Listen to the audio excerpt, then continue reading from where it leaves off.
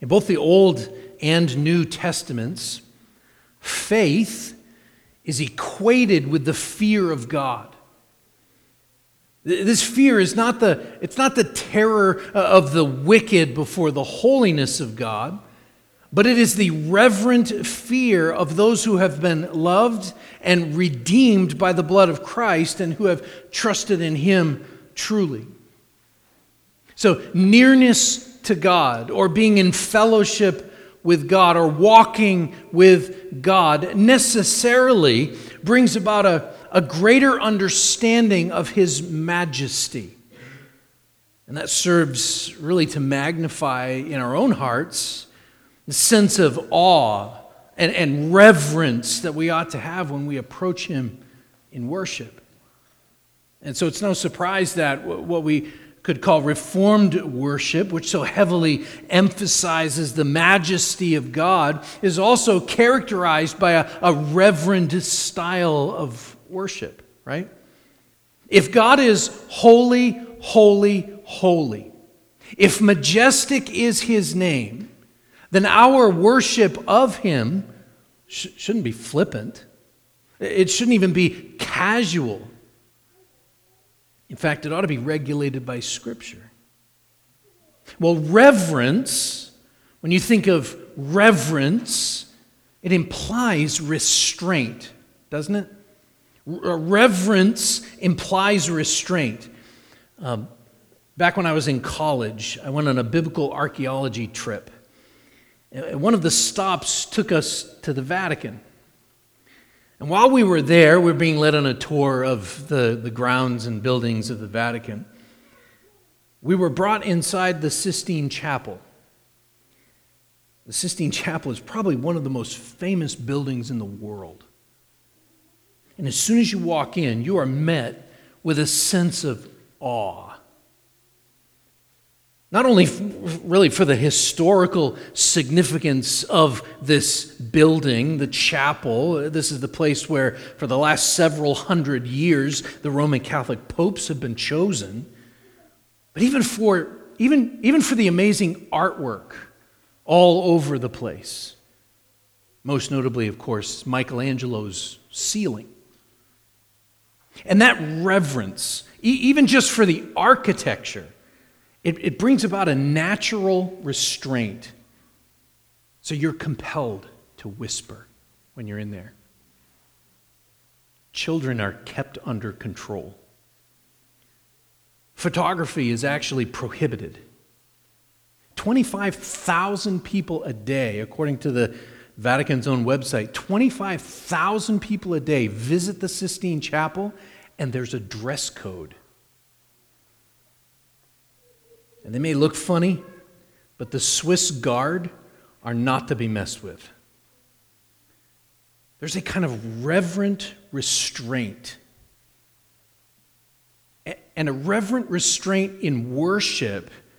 Sometimes we think of this as beginning with the Reformation.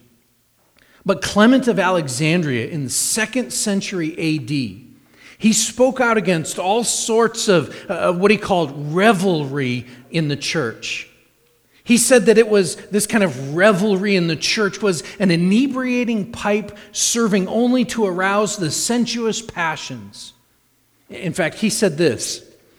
He said, if people occupy their time with pipes and psalteries and choirs and dances and Egyptian clapping of hands, I don't know what that means, and such disorderly frivolities, they become quite immodest and intractable. To Clement, those activities, they were contrary to the apostolic command of Romans chapter 13, verse 12, where Paul instructs us to cast off the works of darkness. Proper worship, he taught, Clement said, was reverent. It was temperate. It was appealing to the rational soul, he said. There's another collection of early church documents called the Apostolic Constitutions. They were put together in the 4th century, probably. They're really early. And they also depict an orderly and reverent worship services of the church. In fact, it says that a deacon was appointed to oversee the people, that nobody may whisper, nor slumber, nor laugh, nor nod, for all ought in the church to stand wisely and soberly and attentively, having their attention fixed upon the word of the Lord. Oh, as far as I know, we don't have deacons moving through the sanctuary shushing people or waking them up or prohibiting them from laughing, although every time I tell a joke, I wonder. But we do have instructions from Scripture as to how orderly worship was to be approached in the apostolic age, which has implications for us today. Now, just so that we're clear about this, the apostolic age is defined like this. It is the initial formation, growth, and development stage of the early church. It is directly tied to the leadership of the 12 apostles. The apostolic age was characterized by great signs that validated the message of the apostles. The apostolic age began after the death and resurrection of Jesus Christ and closed at the end of the 1st century A.D. with the death of the apostle John, who was the final apostle to die. We live in the age of the church, which was built upon the foundation of the apostles and prophets, Christ Jesus himself being the cornerstone. Now that distinction between the apostolic age and the church age, that's going to make sense a little bit further along here this morning. So as we get into this, let's pick up where we left off last week and read 1 Corinthians chapter 14. I'm going to start in verse 26. We'll read through the end of the chapter. So 1 Corinthians 14:26. The Apostle Paul continues and says, "What then, brothers? When you come together, each one has a hymn, a lesson, a revelation, a tongue, or an interpretation. Let all things be done for building up. If any speak in a tongue, let there be only 2 or at most 3, and each in turn, and let someone interpret. But if there's no one to interpret, let each of them keep silent in church and speak to himself and to God. Let 2 or 3 prophets speak, and let the others weigh what is said. If a revelation is made to another sitting there, let the first be silent. For you can all prophesy one by one, so that all may learn and all be encouraged. And the spirits of the prophets are subject to prophets. For God is not a God of confusion, but of peace. As in all the churches of the saints, the women should keep silent in the churches, for they are not permitted to speak, but should be in submission, as the law also says. If there's anything they desire to learn, let them ask their husbands at home, for it is shameful for a woman to speak in church. Or was it from you that the word of God came? Or are you the only ones that it has reached? If anyone thinks that he is a prophet or spiritual, he should acknowledge that the things I am writing to you are a command of the Lord.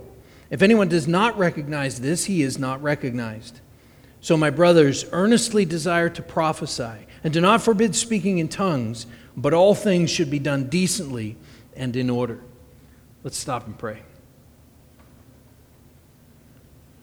Father, it is our prayer that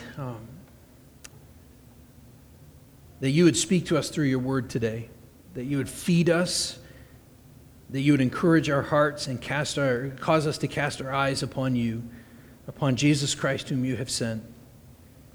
I pray that any of our own sin would be dealt with, that we might focus only on you. We pray in Jesus' name. Amen. Now, I mentioned this last week, but I need to again, because the context of these verses is very important for us to understand what's going on here. So for several chapters now, Paul has been instructing the Corinthian church about assembled worship. He's saying essentially, when you come together, this is what you ought to do. Actually, he has said several times, when you come together, this is what you're doing, but this is what you ought to do.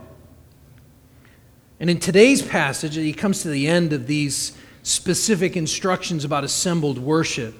And he finishes by laying out several practical directions that come from the principles that he's been establishing throughout these chapters. It really begins in the middle of chapter 11 and goes all the way through 14.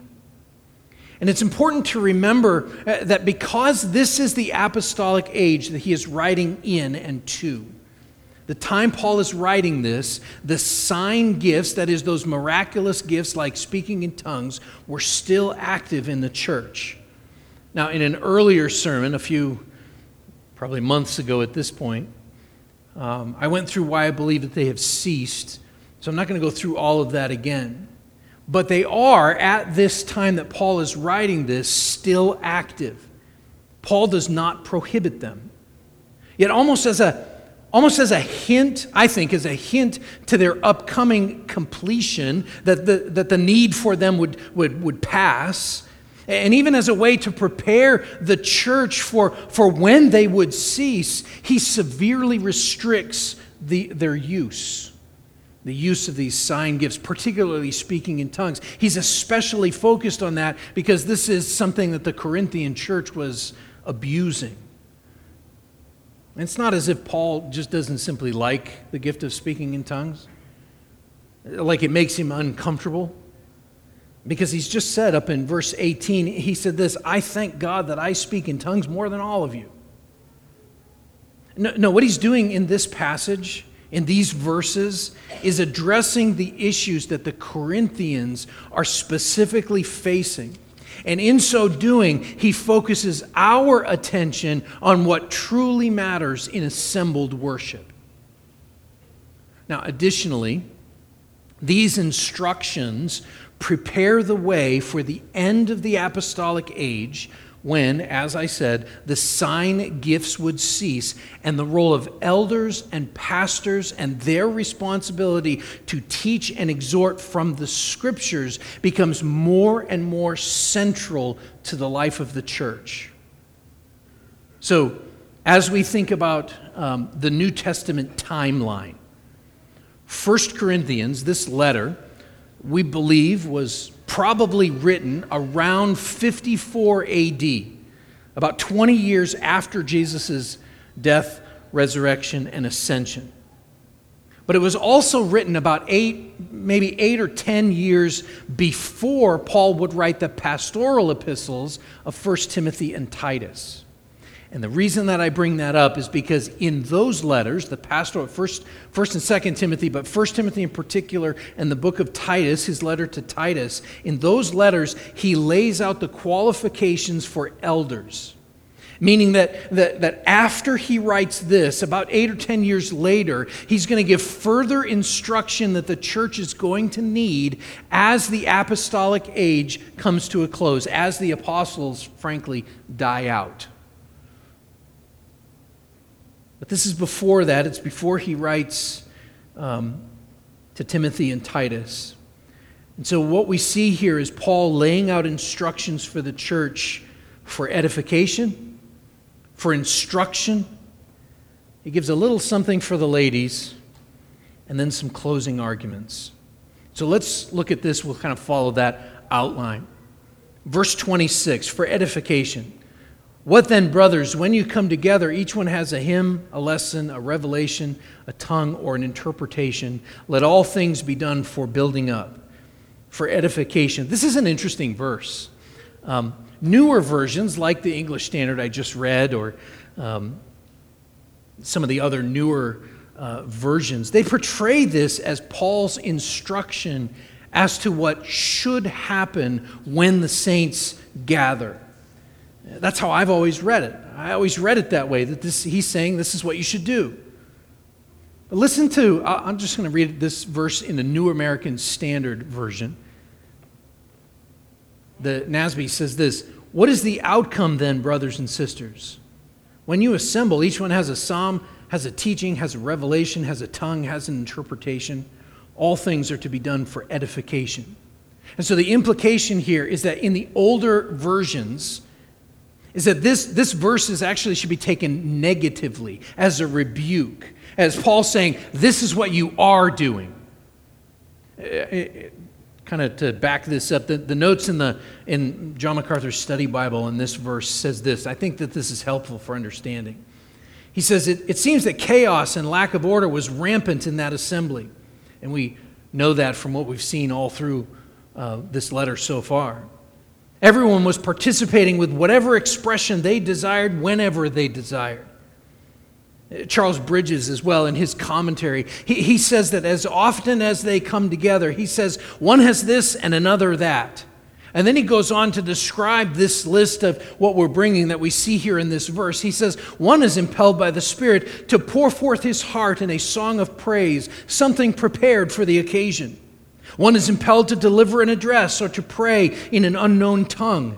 One is claimed to receive a revelation from God which he desires to communicate. One is prepared to give the interpretation of some discourse previously delivered in an unknown tongue. This passage, indeed the whole chapter, portrays a lively image of the early Christian assembly. That's sort of an understatement. They had lively worship. Paul blames them. What he's doing here in this verse is blaming them for the confusion that they have introduced into the assembly with their ostentatious displays of their own spiritual gifts. Now, combine this picture of everybody showing up and doing essentially whatever they want on Sunday mornings, especially speaking out in tongues. Combine that with what we saw back in chapter 11. Do you remember what was happening at their communion? Paul says this, for in the first place, when you come together as a church, I hear that there are divisions among you. Then he says, when you come together, it's not the Lord's Supper that you eat. For in eating, each one goes ahead with his own meal. One goes hungry, another gets drunk. It's this kind of assembled chaos that Paul is writing here. It is the church doing whatever they want when they come together. Some are going without, and some are eating to excess or drinking to excess. People are showing up with their own agendas. But Paul bookends this passage, 26 to 40, with these two phrases that are connected. He says, let all things be done for building up at the end of verse 26. And then the very last verse, verse 40, he says, but all things should be done decently and in order. Now, I want to point this out. Do you know what's missing in all of this? Paul does not address anywhere here the concept of elders and pastors. He doesn't even bring it up. He's talking specifically to the church. Now, not long after his time at Corinth, which we read about in Acts chapter 18, after that, after he was in Corinth, he went to Ephesus. We know that from Acts chapter 19. We know from Acts chapter 20 that the Ephesian church had elders because they had a meeting. He calls them together. And so it's safe to assume, and we have to be careful here, it's safe to assume that the Corinthian church also had elders. Yet because of the division and the fighting, if there were elders, probably there were, but if there were elders, they certainly were not in control. They certainly were not leading the church in godliness. And as a result, and combined with the church's sort of propensity towards self-centeredness and towards showing off, people were coming to church with their own agendas, and the result was chaos and confusion. And so Paul's directive here is simple. And it's applicable to all churches. Every element of our worship services should be done for edifying, for building up one another, for building up the church. It's not enough to show up to church on Sunday morning and say, God told me, or God is leading me to sing this song I wrote on the way in this morning. If you did that, very few of you would get away with that. Maybe one or two, but very few would get away with being able to come up and sing a song you wrote on the way in this morning. Or God gave me this vision and I just want to share this. I'm sorry, it's not going to happen. Everything is to be done for building up decently and in order. It's not enough to benefit the person bringing it. Whatever is done must be done for the edification of the church. And this is a baseline. This is a minimum requirement. But notice as we continue here that the focus is, and this is not a surprise if you've been paying attention through these several chapters, the focus is on prophecy or preaching and not on speaking in tongues. See, not only is worship to be for edification, but it is also to be for instruction, for instruction. He begins specifically with instructions for the gift of speaking in tongues. Verse 27 and 28. He says, if any speak in a tongue, let there be only one or at most, or only two or at most three, and each in turn, and let someone interpret. But if there is no one to interpret, let each of them keep silent in the church and speak to himself and to God. Remember that tongues, the gift of speaking in tongues, foreign languages, is portrayed at Pentecost in Acts chapter 2, specifically in verse 11, like this. Those who heard the tongues proclaimed, "We hear them telling in our own tongues, in our own language, the mighty works of God." And so in Corinthian worship, as we saw last week, a tongue, a foreign language, it must be interpreted lest any unbeliever who happened to be present think one of two things. Either A, and we saw this last week, these people are nuts. They are out of their minds. They are crazy. Or, and we saw this in Acts chapter 2, they came to the conclusion that those speaking in tongues were drunk. And what's interesting is that according to chapter 11 of 1 Corinthians I just read, some of them were. Some of them were at church drunk. So you can imagine the chaos that would ensue for people who had no idea what was going on. Without proper interpretation, and again, we're speaking here of the apostolic age. Without interpretation, their tongues-infused worship becomes all about the show. Or at worst, it becomes just bedlam, just chaos.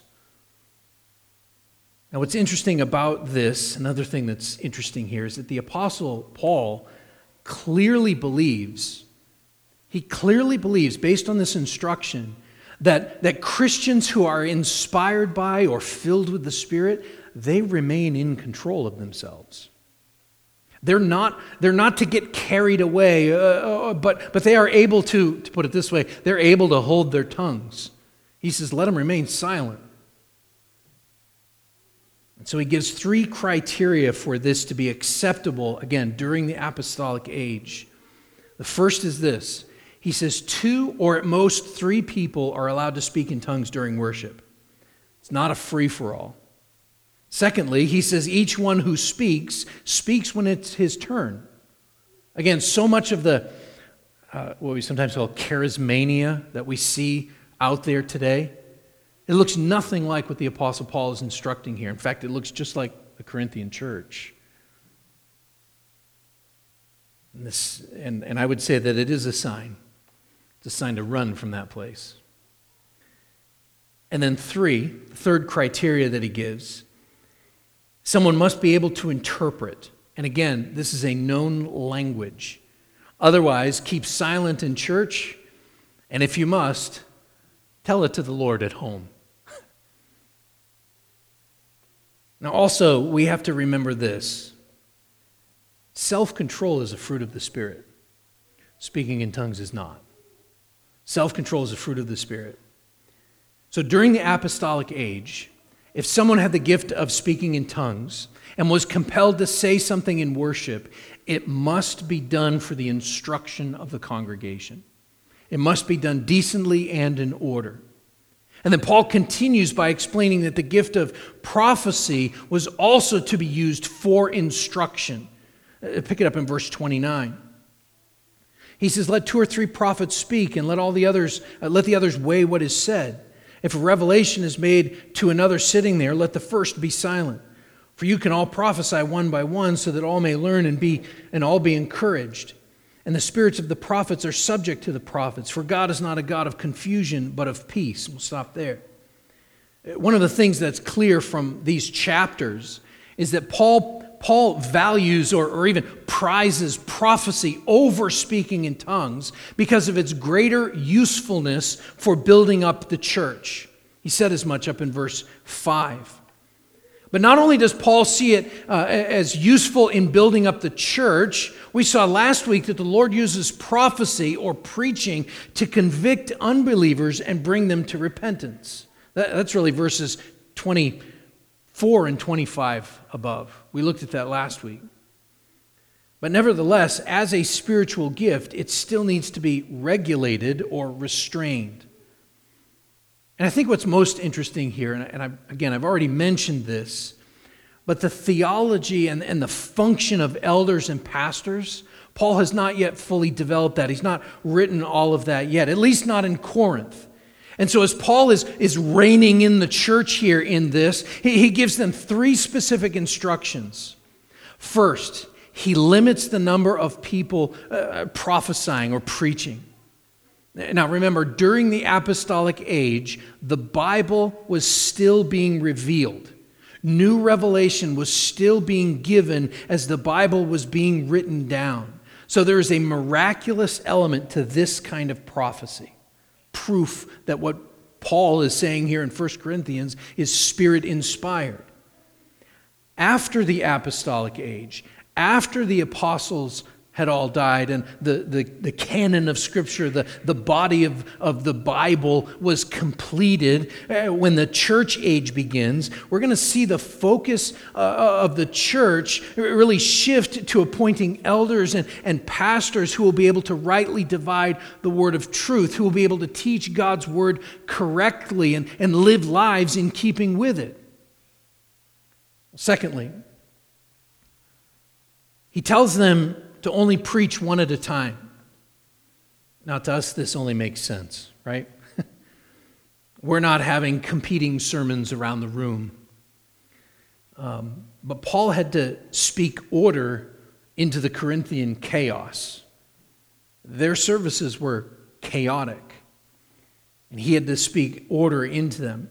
And again, later, this problem is solved by the appointment of qualified men who are, as 1 Timothy chapter 3 tells us, apt to teach. And then third, the assembly, those who are there, is to appraise or weigh what is said. But the standard is not merely subjective. Look at verse 32. He says this. He says, and the spirits of prophets are subject to prophets. Do you understand what he's saying there? He's saying that those who claim to speak authoritatively as the spiritual gift of prophecy, they are subject to other prophets, to Scripture. There are actually Old Testament laws concerning prophecy about how they must come true and how they're to be tested. But let's go to Acts chapter 17. Let me show you in Acts chapter 17, verses 10, 11, and 12. Acts 17:10 says this. The brothers immediately sent Paul and Silas away by night to Berea. And when they arrived, they went into the Jewish synagogue. Now these Jews were more noble than those in Thessalonica. They received the word with all eagerness, examining the Scriptures daily to see if these things were so. Many of them therefore believed, not with not a few Greek women of high standing as well as men. They examined the Scriptures and believed. They believed the things that Paul was saying because what Paul was saying lined up with the other prophets, with the Scripture. And I also want to point out the plural nature of this. This appraisal of the prophecy, of the preaching. It isn't a solo effort. In Berea, they examined the Scriptures daily.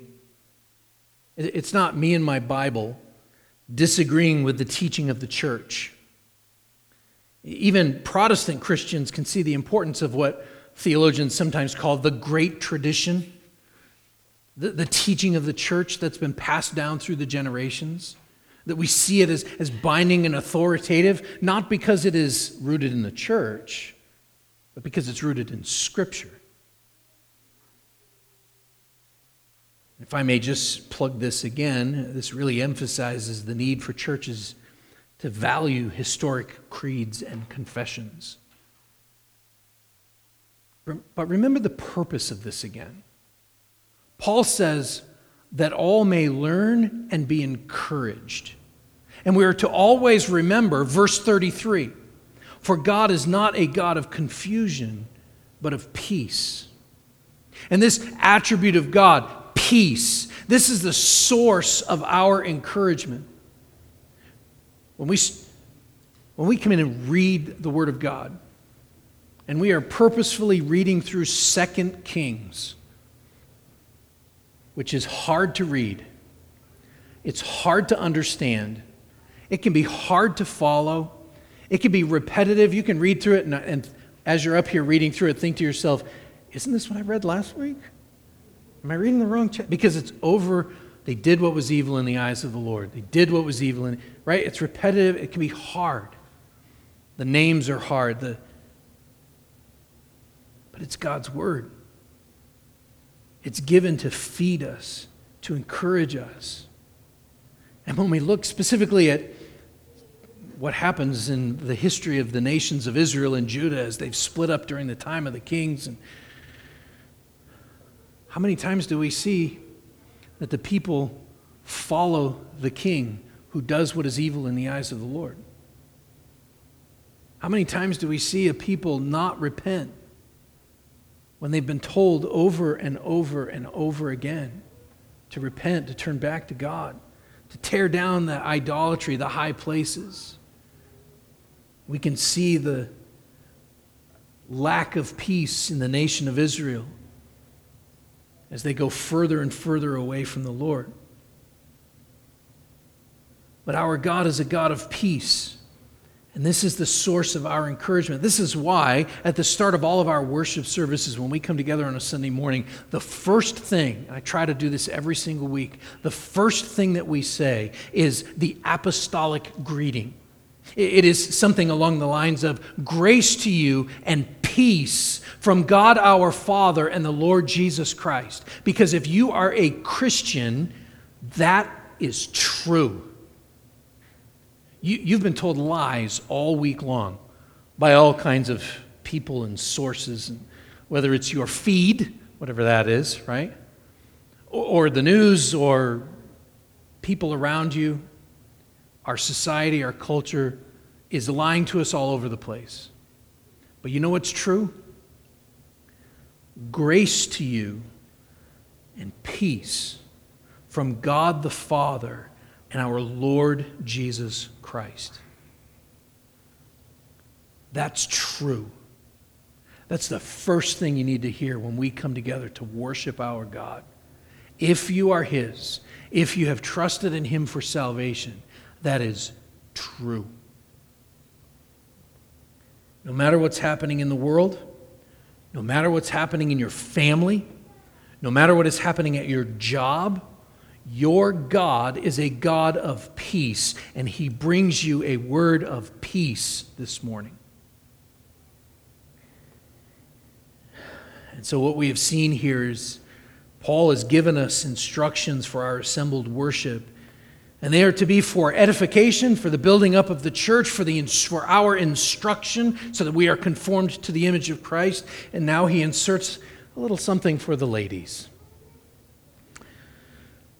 Verses 34 and 35. Really, in the middle of verse 33, the paragraph begins, as in all the churches of the saints, the women should keep silent in the churches, for they are not permitted to speak, but should be in submission, as the law also says. If there's anything they desire to learn, let them ask their husbands at home, for it is shameful for a woman to speak in church. What do we do with these verses? Some scholars and some commentaries, usually those who hold to an egalitarian position, they disregard these verses altogether as irrelevant to the church today. But that only leads to the disregard of really any passage that says something we disagree with, which means that, well, essentially that ends up meaning that we are the authority over Scripture and not the other way around. But these things must not be. And so I would remind you, as you consider these words, I would remind you of the context. First of all, it is the assembled worship of the church.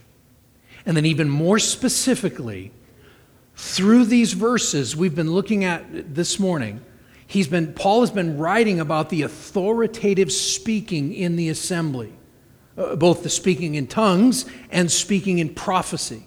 He's been talking about the authoritative speaking in the assembly. So the question is, do these words mean what they say? Or we could put it this way: does this contradict other New Testament passages which portray women as clearly having a vital role in ministry? For example, in Acts chapter 18, verses 24 to 26, we read this. Now, a Jew named Apollos, native of Alexandria, came to Ephesus. He was an eloquent man, competent in the Scriptures. He had been instructed in the way of the Lord, and being fervent in spirit, he spoke and taught accurately the things concerning Jesus, though he knew only the baptism of John. He began to speak boldly in the synagogue, but when Priscilla and Aquila heard him, they took him aside and explained to him the way of God more accurately. Priscilla was actively involved with her husband Aquila in the discipleship of Apollos, who right after those verses in Acts chapter 18, he was sent to Corinth to minister. And Paul, at the beginning of this letter, talks about Apollos a lot because he was there right after Paul was. Additionally, we know from Acts chapter 18 that Priscilla and Aquila were well known among the Corinthians. That's actually where she and Aquila met Paul. So let me answer the question. These words mean what they say. We need to take this at face value and understand that this continues to regulate worship, specifically of authoritative teaching.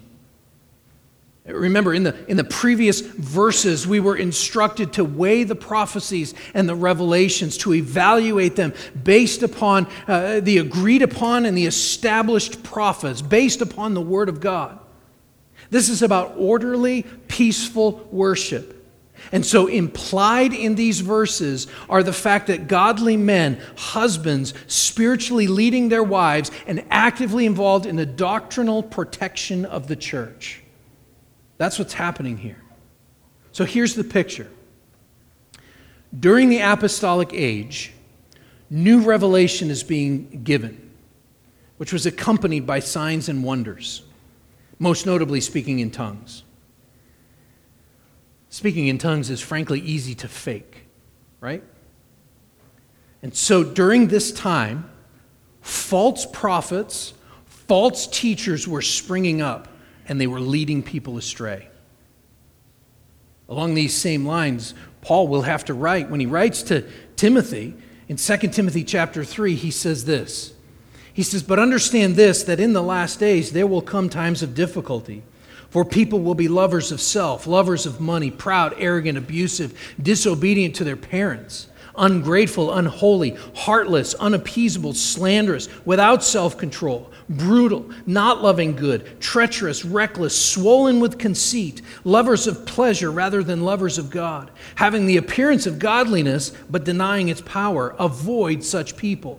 For among them are those who creep into households and capture weak women, burdened by sins and led astray by various passions, always learning and never able to arrive at a knowledge of the truth."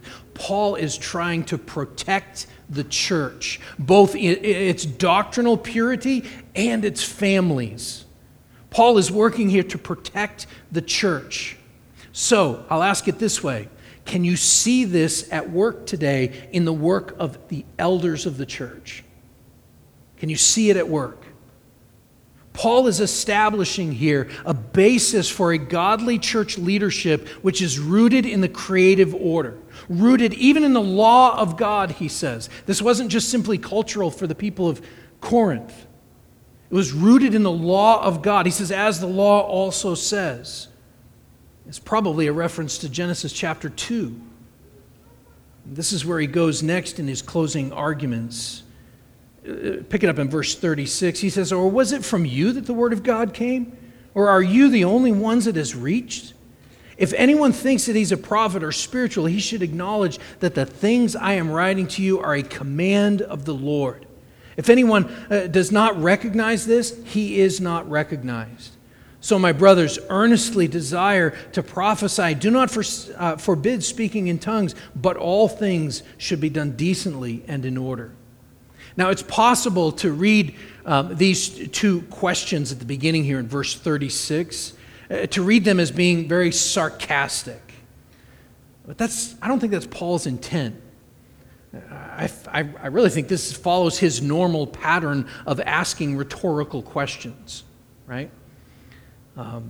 He obviously expects a little bit of pushback from the Corinthians to his arguments, but these questions are designed to undercut the sort of maverick way that the Corinthians have been approaching worship. So in verse 37, he's saying, look, if you are so gifted, if you believe that you have this or that spiritual gift, then you have to acknowledge that the things I am writing to you are a command of the Lord. That Paul is an apostle. Not just these last couple of verses, but all of this instruction regarding orderly worship and the use of spiritual gifts in these chapters are a command of the Lord. And so he says in verse 38 that if we disregard Scripture, if we disregard the command of the Lord, then we will be disregarded ourselves, he says. This is a reference to something Jesus said. Jesus said in Matthew chapter 7, verses 22 and 23, on that day many will say to me, Lord, Lord, did we not prophesy in your name? And cast out demons in your name? And do many mighty works in your name? And then I will declare to them, I never knew you. Depart from me, you workers of lawlessness.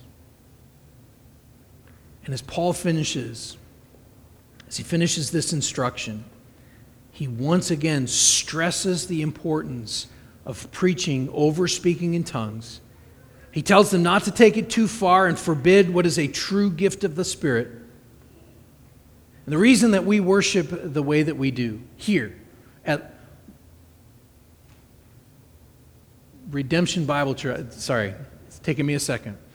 At Redemption Bible Church, the reason that we worship here the way that we do, the reason that we follow a certain liturgy, which just means an order of worship, is because the Lord is holy, holy, holy. It's because majestic is His name. It's because He has called us out of the darkness and into His glorious light. We worship in the way that He has prescribed in His Word. That's our goal, to be conformed to His Word. D.A. Carson, famous theologian, he wrote this: order is necessary only to constrain self-indulgent abuses and to create an atmosphere in which the gifts of all can work together to build up the community in love. We are called to build one another up, to encourage one another, to gather together and to pay careful attention to the public reading of Scripture, to the preaching of God's Word, to prayer. We are called to come together into the ordinary means of grace that we might be encouraged. Because, frankly, we're in the midst of a battle in a crooked and perverse generation that is getting worse every day. And so when we gather here,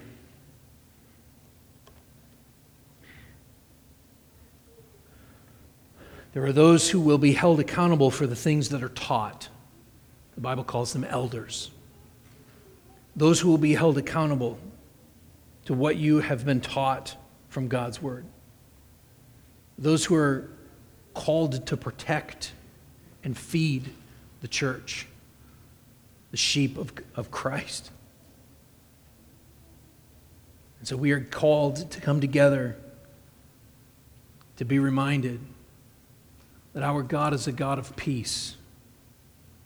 We're called to come together to be reminded that there is therefore now no condemnation for those who are in Christ. Grace to you and peace from God our Father and the Lord Jesus Christ. Let's pray together.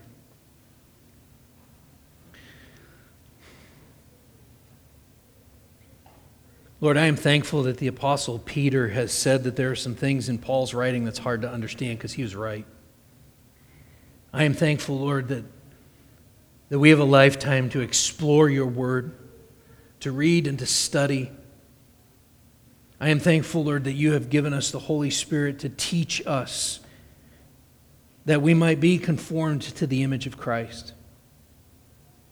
Lord, I am grateful that you have called us together to protect us, that we're not out there as sheep without a shepherd, just wandering around, but that you have called us together. You have called us to not forsake the meeting together, but to come together to sing your praises, to pray to you, to read your word, that we might rest in the finished work of Christ, that we might be encouraged by one another, that we might be built up and conformed to his image, that we might be strengthened for the battle ahead. Lord, we pray that you would give us what we need today, that we might leave here encouraged and fortified with your word. Father, as we come to the table, we don't presume to come trusting in our own righteousness, but in your mercy. You are a merciful and gracious God. And so as we come to the table, Lord, to proclaim Christ's death, Father, it is our desire, it is our fervent desire that your name would be glorified and that Christ would return soon. It is our desire, Lord, that we might be with you in eternity soon. Father, we thank you for all that you have done. Thank you for the body of Christ broken,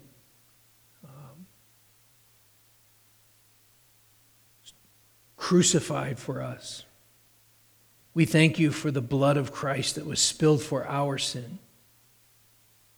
We long for the day when Christ returns. We pray in Jesus' name, amen.